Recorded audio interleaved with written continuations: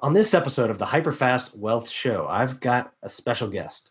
This guy started investing in real estate in 2008. It was his side hustle for over half a decade. And since then, since going full time, he's scaled a business, has a really awesome niche process, niche product, and niche market. We're going to get into all of that and more. He also runs a huge Facebook group for real estate investors. Welcome to the show, Josh Cohen. Welcome to the Hyperfast Show, where we believe unlimited growth in business and life is created by surrounding yourself with people who have been where you are going. Learning from others allows you to compress time and grow hyper fast. And now, here are your hosts, Kerry Shull and Dan Lesniak. Kerry and Dan are real estate developers, best-selling authors, billion-dollar agents, and million-dollar agent makers. And now, get ready to grow hyper fast.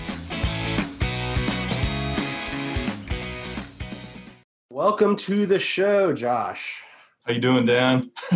Good. I like doing these better in our studio, but we've been doing a lot of them on Zoom lately. Pretty much 100% virtual. Looks like you're holed up in your quarantine cell as well. How's it going where you are? Day 29, man. I'm actually in my office. It's like 4 or 5 blocks down the street from where I live. But the building's empty. There's nobody here. So it's Falls City's like a morgue right now. I mean, it's so quiet. It's crazy. I've never seen anything like this. Yeah, it's a little eerie just how quiet things are in general. You know, I'm quarantined down in Florida, so we came down here since our Airbnb home pretty much is not able to be rented right now. So we thought we'll come use it. So, you know, we get to enjoy being in South Florida and water views at the Intercoastal and all of that. But, you know, we went down to Miami last weekend and it took 30 minutes to get there. Normally it's like over an hour. Oh my God, yeah. Traffic down your way is pretty bad usually. Yeah, so the traffic is gone, and you know, all just interesting times we're in for sure. And I know we're going to talk a lot about COVID-19 and what you're seeing in the real estate market, what you think investors should look out for. But before we do that, why don't you tell people a little bit about your background? Because you got quite a background in real estate. Sure. So, like a lot of folks, I came to DC to work for the government back in 2004. Actually went to University of Illinois in Urbana-Champaign for a master's in electrical engineering. And it was the 1 year I think the Navy was actually recruiting out in the Midwest in those years. And just by whim, I got a job here in Washington, D.C., never saw the city, came out here.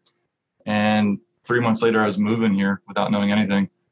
But I think within the first 2 years I was here, I noticed, you know, you remember the years of 2004, 5, and 6, the market was booming. And I saw, like, as a young engineer working for the Navy as a government employee, making not a whole lot of money, I saw folks just crushing it in real estate in the DC region. And I wanted to sort of figure out how to get a piece of that. But started out sort of part-time. It took me actually 4 years to really get into investing. Like a lot of folks probably who are seeing the market right now, I wasn't sure that I didn't know when to enter as an investor. Being like a government employee with very limited cash, I wasn't sure, like, you know, I'm looking at the market in 04, 05, 06, 07, and I just wasn't sure, you know, I saw it go up and then I saw it immediately trickle down. But I finally got my feet wet in 2008. I felt like 2008 was sort of a bottom to the market, and I invested part-time from 2008 to 2014 while still working at the research lab. And it was in 2014 I finally went full-time as an investor. What were you doing for the Navy? I was actually I was a signal processing wireless communication guy. So I did research and communication, wireless comm, basically for the DoD. Gotcha. A lot of programming, analytics type work, very like technical work. So you got about five or so years of experience doing this as a side hustle, and then a little over 5 years now doing it as your main full time. Correct. gig. Yeah, tell us like the evolution of how that grew and like what's different, doing it So when part time versus full time. I think like a lot of your viewers may know, like when I was starting out part time, it was actually myself and a partner from where I worked at that time, and we were both scared. We had limited cash. We weren't sure honestly if the business would even work, because I don't know about, a lot of your viewers might be like me, but nobody in my extended family or friend base at that time knew anything about real estate investing or even real estate in particular. I knew, like, the only thing I did know, my grandfather, who had passed away like 10 years prior, had always said that the best investment he'd made his entire life, and this was till the age of like 80 something, was his primary residence home. That's what he always preached to me, even when I was a little kid growing up, that, the stock market, Josh, like, it goes up and down, there's good years, there's bad years, and it all sort of averages out over time. But he's like, the best investment I ever made was my home. He's like, and he told me the numbers of the house. That only stood in the back of my mind, like real estate was going to be it's a great investment, even for someone like my grandfather who knew nothing. He saw that as the best investment in his life. So he kind of planted that seed in your head, and then you kind of went with it, right? Exactly. So sort of like 2008, I started to see, like, I felt like I didn't know anything really. I didn't study market cycles like I do now. I didn't really know anything I wasn't very sophisticated as an investor, but I sort of felt like at that time, 2008 seemed like either it was a bottom in the market or very close to it.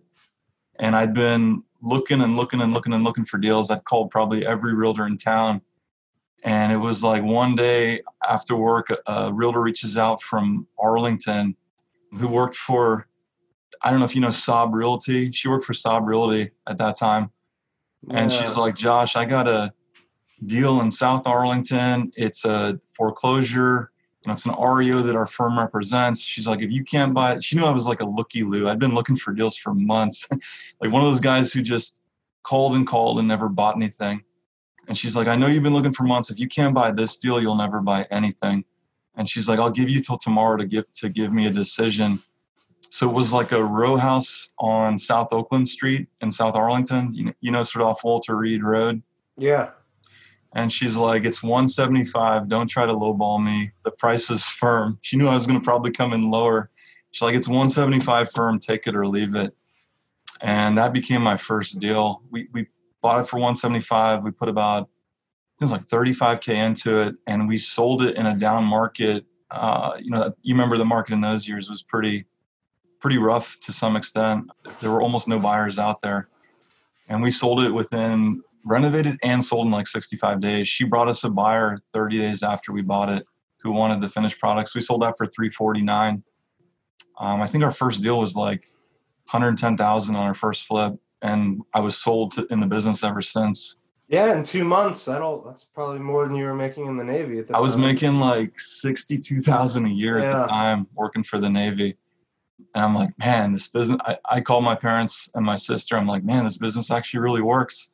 So, but part of the evolution, like if you go back to the evolution, I mean, like a lot of folks, like especially for myself, if you come from like a 9 to 5:30 day job and you're taught like as a kid that, you should grow up into a corporate position, elevate to the top of a company as best as you can. If that's sort of where you come from, you have a big fear factor in terms of, you're fearful of leaving that sort of guaranteed biweekly paycheck. It becomes like ingrained in you that it's just hard to leave.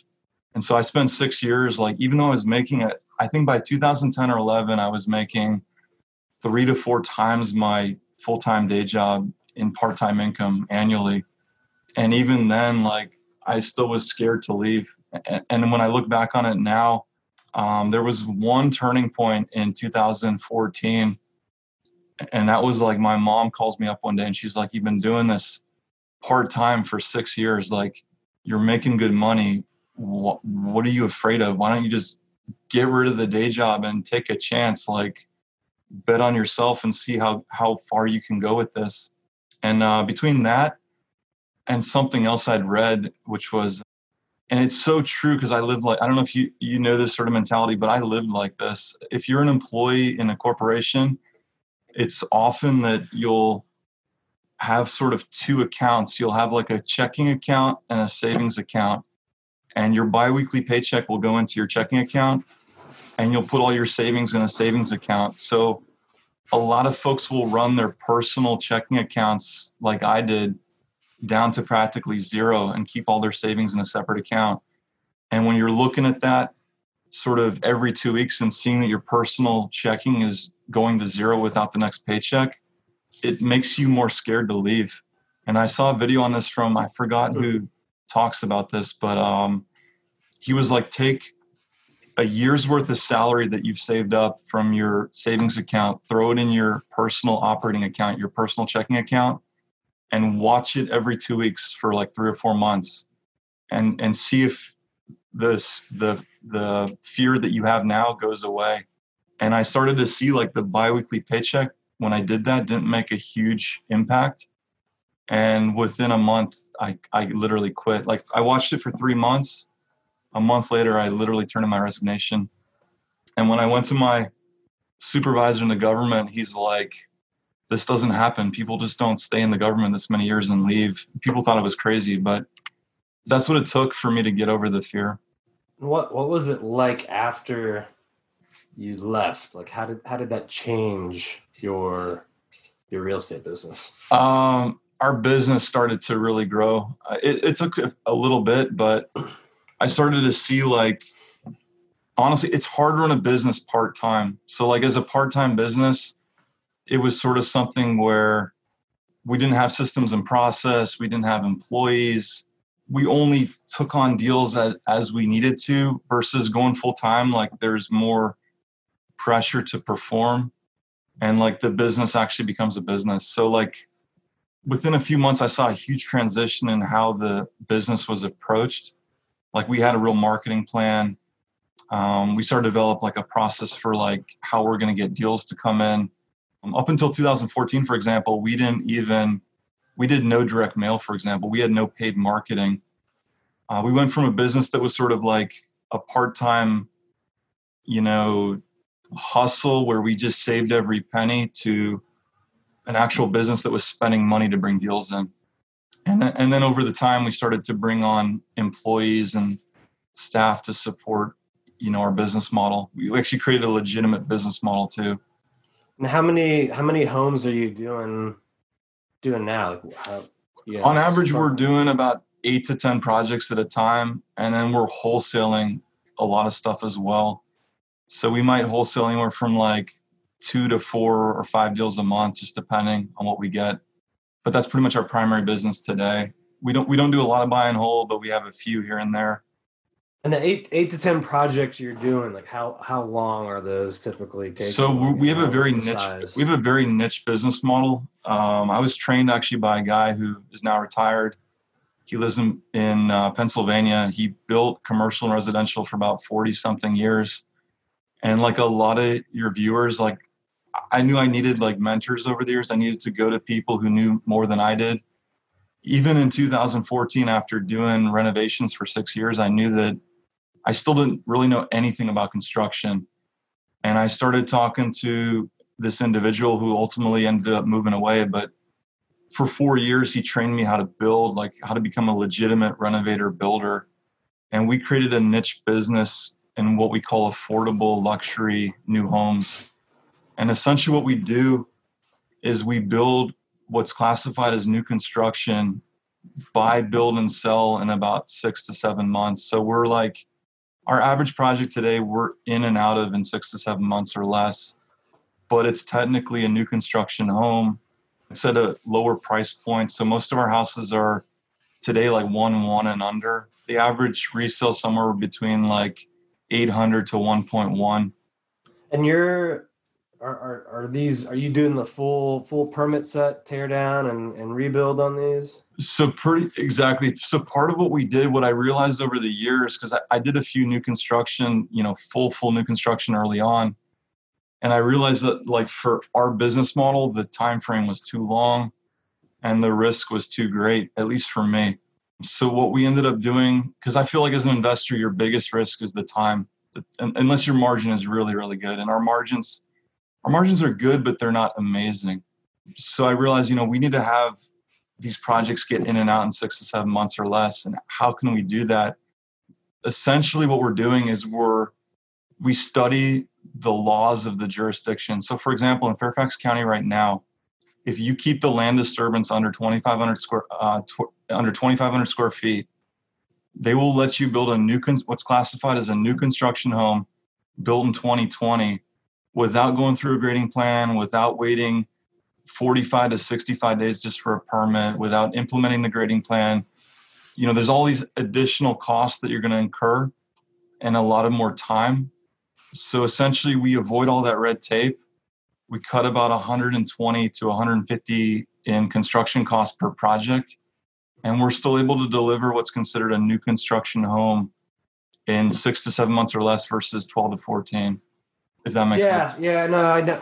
If you go the full permit set and engineering and all that, you're looking at a year if you're really, really good. So I think the strategy of cutting that in half now is awesome. Is there a trade-off? Like, do you have to build a smaller product, or what's the deal? We are building a smaller product. One of the pushbacks that we had for a while was, a lot of our homes don't have basements necessarily.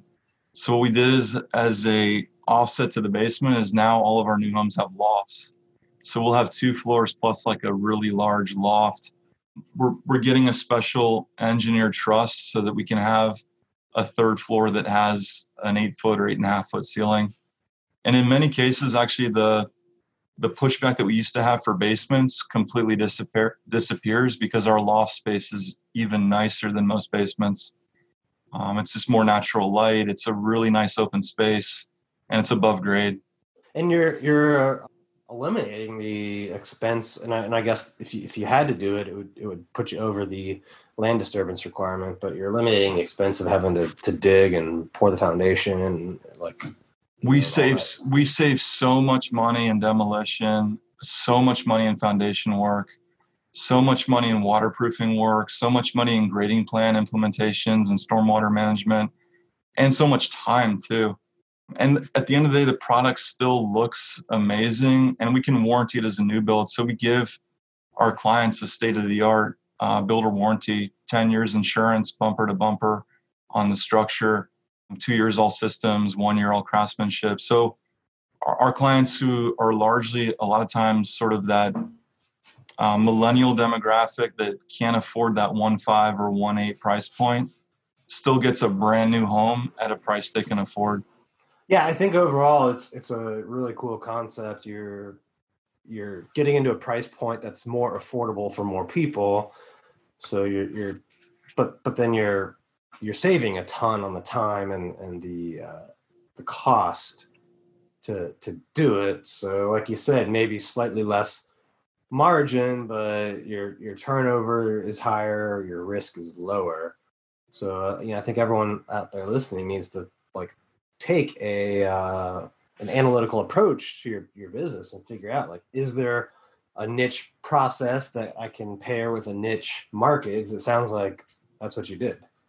Exactly. It's a very niche product. Honestly, the last 4 or 5 years, we've really refined how to do it. And we have it, itemized down right now to a T. So we have actually a cloud-based construction platform we use.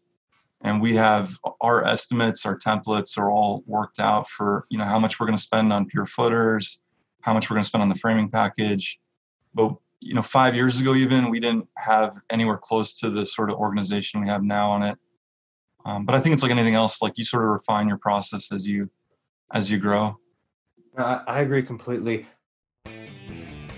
Are you a real estate agent with friends or clients moving to or from the DC, Maryland, Virginia area? Send them to the #1 team in the area. The Kerry Shull team will ensure they get world-class treatment and the best possible results buying or selling their home. The Kerry Shull team has the best training, systems, and marketing, and we proudly guarantee our results. To refer us business, call the Kerry Shull team at 703-589-9067 or go to referkerryshull.com. What has the impact, Ben? I know we talked a little bit about this before the show, but What has the impact of the coronavirus been so far on your business? Everything from the sale at the end of it to, your ability to find deals right now, investor capital, permitting process. Like let's go through it all, because I know a lot of people are so nervous out there. On the permitting side, we got 3 just sitting in permit right now that have gone nowhere in more than a month right now in Fairfax. Fairfax just literally went to the sort of virtual system in the last 3 weeks. And since they've done that, it's been like nearly impossible to get anything done. So we're just sort of sitting on this stuff right now, and it's going nowhere.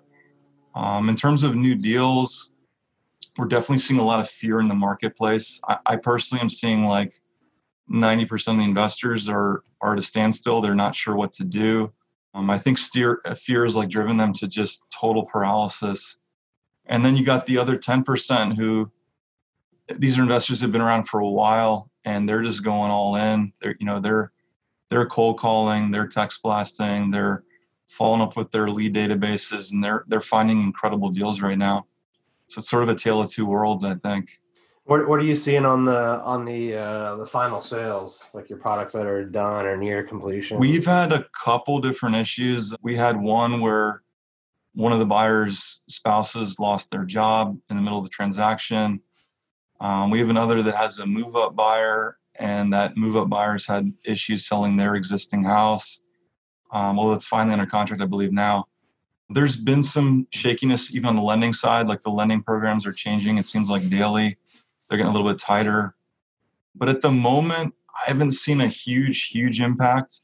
Actually, in Falls Church, things are actually, I'm hearing stories from like other places like PG County and even some parts of DC, maybe like sort of transitional parts of Northeast or Southeast. But at the moment, I'm seeing like Falls Church inventory is still moving pretty quickly. And the same in Falls Church City, and to some extent the same in Annandale. So I think the closer in communities inside the Beltway are still pretty strong at the moment. Yeah, we've noticed similar trends. What about investor capital? Have you noticed any difference in what it takes to get someone to invest in a project right now, or if you have to raise funds? I think on one side, like I've read a lot of reports how Wall Street sort of fed this whole hard money boom the last 5 years. So apparently in the hard money space, I didn't even really know this, but in the last 5 years, Wall Street was like basically the end user of 90% of that capital. So when we started to see hard money at 8% and 2 points the last 5-6 years even, most of that money was coming from Wall Street. From what I understand, like most of that Wall Street capital is pulled out at the moment. So hard money lenders are becoming really hard to identify. If you're an established investor, I think you can still get a loan. Granted, the rates are going to be higher. So if you were paying like 8 and 2 even a month ago, you might be paying like 9 and 2 or 10 and 2 right now. If you're someone less experienced, you might be going to somebody like Dominion or Templeview, and you might be paying 13 and 2.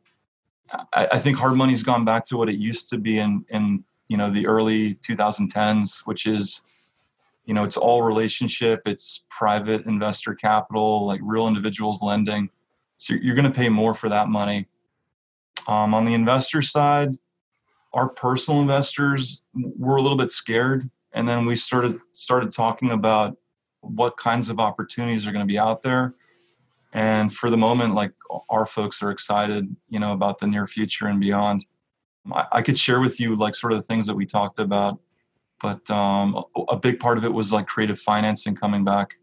There'll be more deals potentially to buy that, you can buy and hold. So we're looking at a lot of stuff in the upcoming years could be buy and hold for us. Yeah, I agree with all of that. I mean, I've noticed, a lot of investors are more nervous. Hard money is changing. Traditional money is changing. None of it, though, is insurmountable if you have a good deal. And that's like kind of always been true, no matter what the market is. If you can find a good deal, you'll find a way to get the capital you need, the financing you need. I definitely am seeing on the wholesale side. So we've had I think about 4 or 5 wholesale deals this past month. All of them sold probably somewhere around 10% less than what they would have like a month ago. But as long as you got a good enough margin, I mean, I understand why they're selling 10% less. People are kind of scared. They're unsure. But as long as you have good enough margin, I mean, you can still make money as a wholesaler right now too. I do think location though matters. Like you got to get deals in good locations. Yeah, I agree with that. And I think that's kind of what makes the DMV market a lot different than the rest of the country. We have so many government jobs that aren't going to go away. And I think at a certain price point, there's just a lot of resiliency. And, my kind of thinking, and yeah, this is a little bit of a crystal ball on my end, but DC already had a housing shortage projected over the next decade, like 374,000, something like that. Mm-hmm. And now you're seeing this weird combination of, a few buyers are deciding to wait, and investors and development is a little slower. So I think at some point, and I don't know when, so you have to be able to have projects that make sense now, but at some point you're going to see this release of like pent up demand where you'll see the buyers who waited a month or 2 or 3 or however long this lasts, plus the normal buyer flow, all competing for slightly less developments that are in the pipeline. So I think this could help at some point help the supply and demand balance get even more unbalanced, because it's already a little bit unbalanced in our markets, or some of them anyway. And I don't know what your thoughts are on that. So I tell you, so like I think what I see from investors that I know and the group that we run, I think a lot of investors don't have a business model. And I know you from all the stuff that you've done, I'm sure you guys have a really crystal tight business model. But it's funny, in the investment world, like a lot of folks get into this and like they come from really diverse backgrounds. They could be really successful in what they did previously, but somehow a lot of folks, when they become investors, like forget to like put a business plan together and forget to like create a model. And I think, so one of the things that we look at is we have, like, for example, what you would call a seller avatar, and we have a buyer avatar. So for a seller avatar, we have a certain clientele that we know are an ideal fit for us to buy from. They have a 1950s house. They have a one-level type teardown property. It's in an infill community that is desirable to us and our prospective buyers. We have this avatar that describes who we should be talking to buy deals from. And the same could be said about our buyer avatar. Our buyer avatar is largely, this sort of educated, millennial, good salary position base of clientele that is looking just probably outside of Arlington because they can't quite afford Arlington. I think you have to sort of look at your whole business model and see how it is going to be affected with COVID-19. But I think it comes down to like what you talked about earlier with me offline. I mean, does your buyer avatar, are they going to struggle to get financing in a tighter financial market? I don't believe that our buyer avatar will, because they have good salaries in general. They have good income. They have good savings. They probably have really good credit scores on average, would be my estimate. If your buyer avatar as an investor is, if that demographic's losing their jobs right now, or they don't typically bring as much money for a down payment, or they have lower credit scores, that segment of the real estate market could have a larger impact. What do you think are some keys that a real estate investor should do differently or should do more of right now, regardless of what their model type is or the business model is? I would say more direct to seller marketing. I would say a lot more. I think there's too much of the same message going around and people are scared. You have to put yourself in the mindset of like who your seller, if you're talking about sellers, I think you have to put your mindset in terms of what is a typical seller thinking right now. I think if the conversation's only about, selling your house fast for cash at this moment, I think that message is going to get lost. So to give you an idea, one of the things that we're doing right now in the markets that we work is a person on my team is putting out care packages in the community. Just let people know that, DC First Properties is still in the neighborhood. We're still building. forget about real estate. If there's anything that you guys need, we're available. Just give us a call. I think if the message is only about buying the house fast for cash right now, I think that message could get lost. Maybe making the calls, doing text messaging, sending out mail pieces that have a different message that, just sort of have more empathy or whatnot for what's going on. I think that's a better message to have. Yeah, I agree. I think you might want to add to that or something you could experiment with is add the safety element. Be like, look, we know this is going on, coronavirus, but we also know you might need to still sell your home. Here's what we can do differently to help minimize exposure during that process, right? And you could kind of pick on the traditional real estate agent depends on getting lots of buyers in your house, and you can show us your house virtually or on FaceTime, and we can look at it and tell you what kind of offer we can make. And sure, you don't even have to have one buyer come into your house. Absolutely. I would tell you another thing actually that we're doing. I 100% agree with what you just said. Part of our care package, by the way, is sort of that. It's that sort of message that goes with the package that says, we're still here, we're still buying, we're in the community. If you're thinking about selling or there's anything we can do for you, please give us a call. So I 100% agree with what you just said. The other thing I would say, we're also adding to our arsenal right now, and we have a good example of this yesterday, is that more creative financing is coming around. And I think if you're an investor who's in a position to explain to a seller, why they should consider owner financing or some sort of creative financing, the chances are better for you to getting that deal. One of the things that we've talked about, or we've trained our folks to talk about, is that financing has been dramatically impacted. If you're a seller, we can't be looking at comps from 4 or 5 weeks ago. We're in a different marketplace today. So, we're in a different marketplace. The financing's impacted. People are losing their jobs. Cash has become more expensive. That's another thing we didn't touch on, but cash is becoming more expensive. But here's what we can do. We can give you that cash offer. It's going to be a little lower than what you thought you were going to get 4 or 5 weeks ago. Or we can go to this creative offer where there's benefits to doing that for you.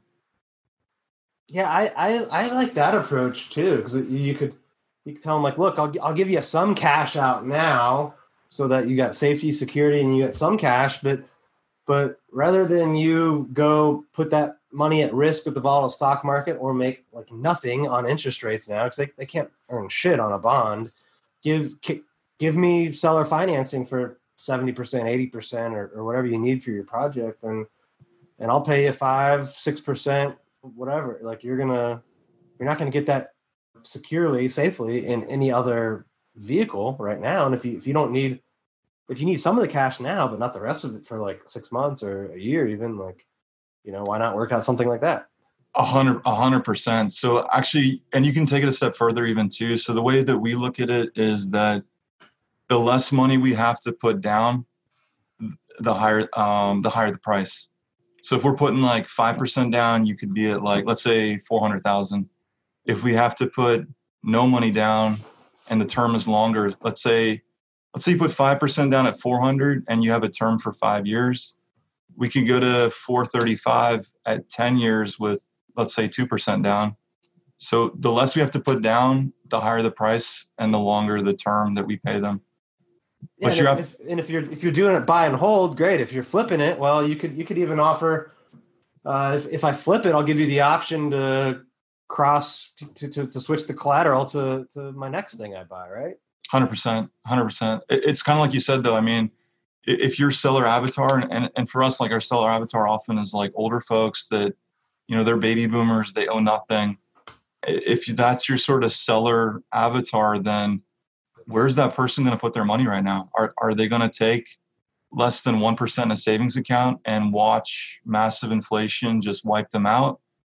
Or are they going to go for something that's, basically cash flow in their pocket? Are they going to take 5.5% interest and get a monthly payment, which could be, guaranteed income for them for the next 5 or 10 years or longer if they want to? Yeah, I agree. It's a win-win for everyone. But what are you doing differently for buyers right now? For the I definitely think that more investors should be presenting those opportunities. I hear a lot of wholesalers saying, well, Josh, like, I don't have money to do that deal. I'm like, you know what? It doesn't matter if you have money to do that creative deal. Even if you don't, you can wholesale that creative deal to somebody who does, and it'll be a great opportunity for them. So, you know, if someone brought me, for example, or I'm sure even you, like a deal that had 90% owner financing for the next 5 years at a reasonable return where you can still cash flow, I'm going to pay that wholesaler 10, 15K for that opportunity. I mean, that's kind of a no-brainer. I would do that any day, and then yeah. So if you're listening, you have a seller finance deal, bring it to one of us at least. I think more wholesalers need to be adding that to their arsenal, because I think if they're not presenting that as an opportunity, they're missing out on business right now. And I think with the way the financial markets have been affected, I mean, that's a win-win for everybody. So, well, I agree. This has been great. I would talk more, but I actually have a call with someone on debt and equity on one of my deals. I gotcha. Coming up. So before we sign off, tell people how they can connect with you, and you might as well mention your Facebook group as so well. I'm always on Facebook. Check out DMV Dealmakers on Facebook. You can hit me up, Josh Cohen, on Facebook. I'm on Instagram, the real Josh Cohen 1. I'm always open to talking to you about your deals, opportunities, investing. And I'm also looking at business opportunity investing as well right now. So if you have a business that you know of that might be for sale, real estate, businesses, whatever, hit me up. Dan, I really appreciate you having me out today. I appreciate it as well. And just so everyone knows, DMV Dealmakers on the Facebook, that's a group, right? Of how many people are in that now? We're just shy of 4,000. Okay, so big group on Facebook. People are constantly posting like questions or deals or, you know, picking each other's brains. It's an interesting, you know, dynamic with people.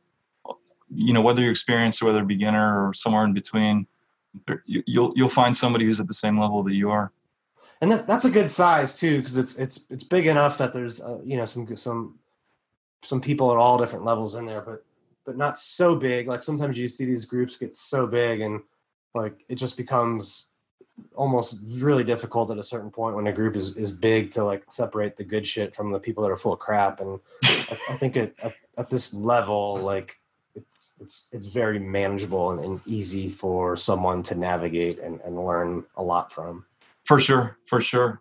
No, and I think the other thing about the group that's unique is everyone's in the DC region. So it's not like somebody from Oregon talking about the Oregon market and, you know, the rest of us everyone's in the DC region and seeing what's going on like here locally. Because at the end of the day, all real estate's local. So I think that makes a big difference.